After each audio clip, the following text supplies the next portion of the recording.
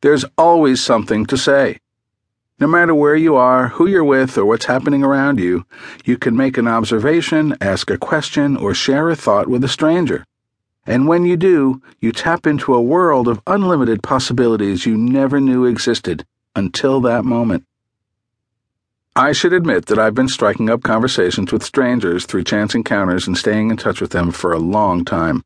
So although it might seem a bit extreme that I've remained in contact with the doctor who delivered me into this world many decades ago, it's simply how I began my habit of meeting, talking to, and connecting with strangers for the better part of my life.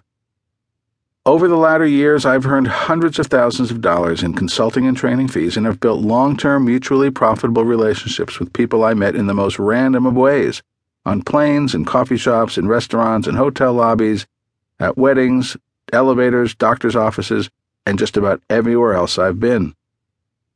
Talking to strangers comes naturally to me, and although the results have been remarkable, I can't tell you for sure exactly what has driven this behavior since a young age, except that I always found people available to me, willing to smile back, to acknowledge a common experience in the moment, to share pieces of the stories of their lives, and to teach, guide, and help me.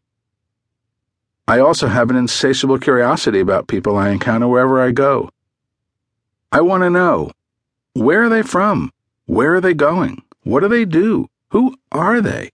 I'm always fascinated by their answers, even the ones who don't appear all that interesting on the surface.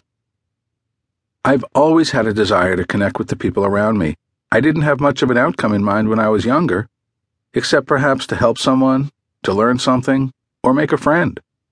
I would always find a reason to circle back with a particular person long after our initial meeting, sometimes to find out what that person was up to, sometimes just to let that person know what I was doing, and sometimes simply to say hello. Some of these new connections faded away over time, and some I still know to this day, 30 and 40 years later. One early random encounter comes to mind that in many ways laid the groundwork for a lifetime of talking to strangers, and it would become a relationship of great positive impact. It was a perfect example of the idea that you never know who you'll meet unless you make yourself available. As a teenager, my sister and I had summer jobs in Manhattan, and we would take the bus to the subway into the city. Often the traffic would be so heavy that cars would sit bumper to bumper in front of the bus stop. One morning, while waiting for the bus, I made eye contact with an executive-looking man who was driving an expensive car and was undoubtedly headed in the same direction we were. After a smile and a gesture of friendliness, he opened his passenger window and asked if we were going into the city. I said yes. He offered us a lift, and feeling safe and accepting, we hopped in. What began as a serendipitous ride turned into a long-term friendship with the managing partner of the fourth largest stock brokerage firm in the country, someone who for years and years I would visit in his office, grab a free sandwich in his company cafeteria. After all, I was a high school student with a summer job, but most importantly, from whom I would learn about business and have a model for business success. And maybe it was at a safer time when taking a ride from a stranger didn't require a credit check and the last 4 digits of the driver's social security number, but the story is true and the message is clear. What starts as a random encounter and opportunity can become a long-term friendship and growth experience, all because of a smile, a gesture of friendliness, and a willingness to take a chance. Whereas meeting people in random encounters was more of a natural inclination, even a hobby, I guess you'd say, during my younger years, it became a critical skill as I entered the business world. I discovered that the more I reached out to strangers, the more I found people who had a need for my services.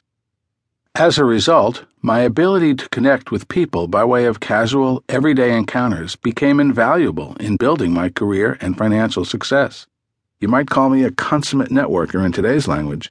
However, I do this for a much more important reason than that. I do it because it transforms my everyday world into one big, untapped opportunity to expand and enrich virtually every aspect of my life, while simultaneously providing value to those I meet in return.